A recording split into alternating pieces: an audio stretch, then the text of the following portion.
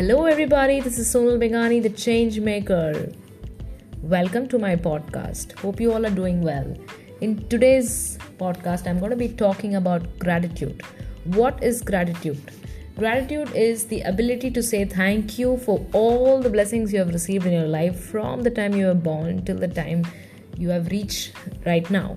Right? So every single day, if you write gratitude for at least 5 things which you have received in life, which you think as blessings, you will only multiply those in your life again and again.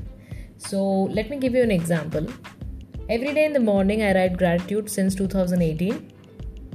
And so the first thing I write every day is I'm grateful that I have parents and my sister. So when I write this, my relationship with them keeps getting better and better and better, right? So then I write something from the present. I'm grateful that today I have earned 5,000 rupees, or today I have had a wonderful day with my friends. Then I write something from the future. I'm grateful that 18 students are joining my Rewire Mind class.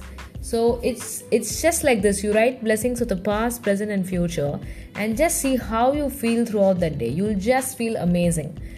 If you feel that you're not somebody who would take a notebook and pen and write, then make sure that you write on a gratitude app. You can just type gratitude app on Google and you'll find one.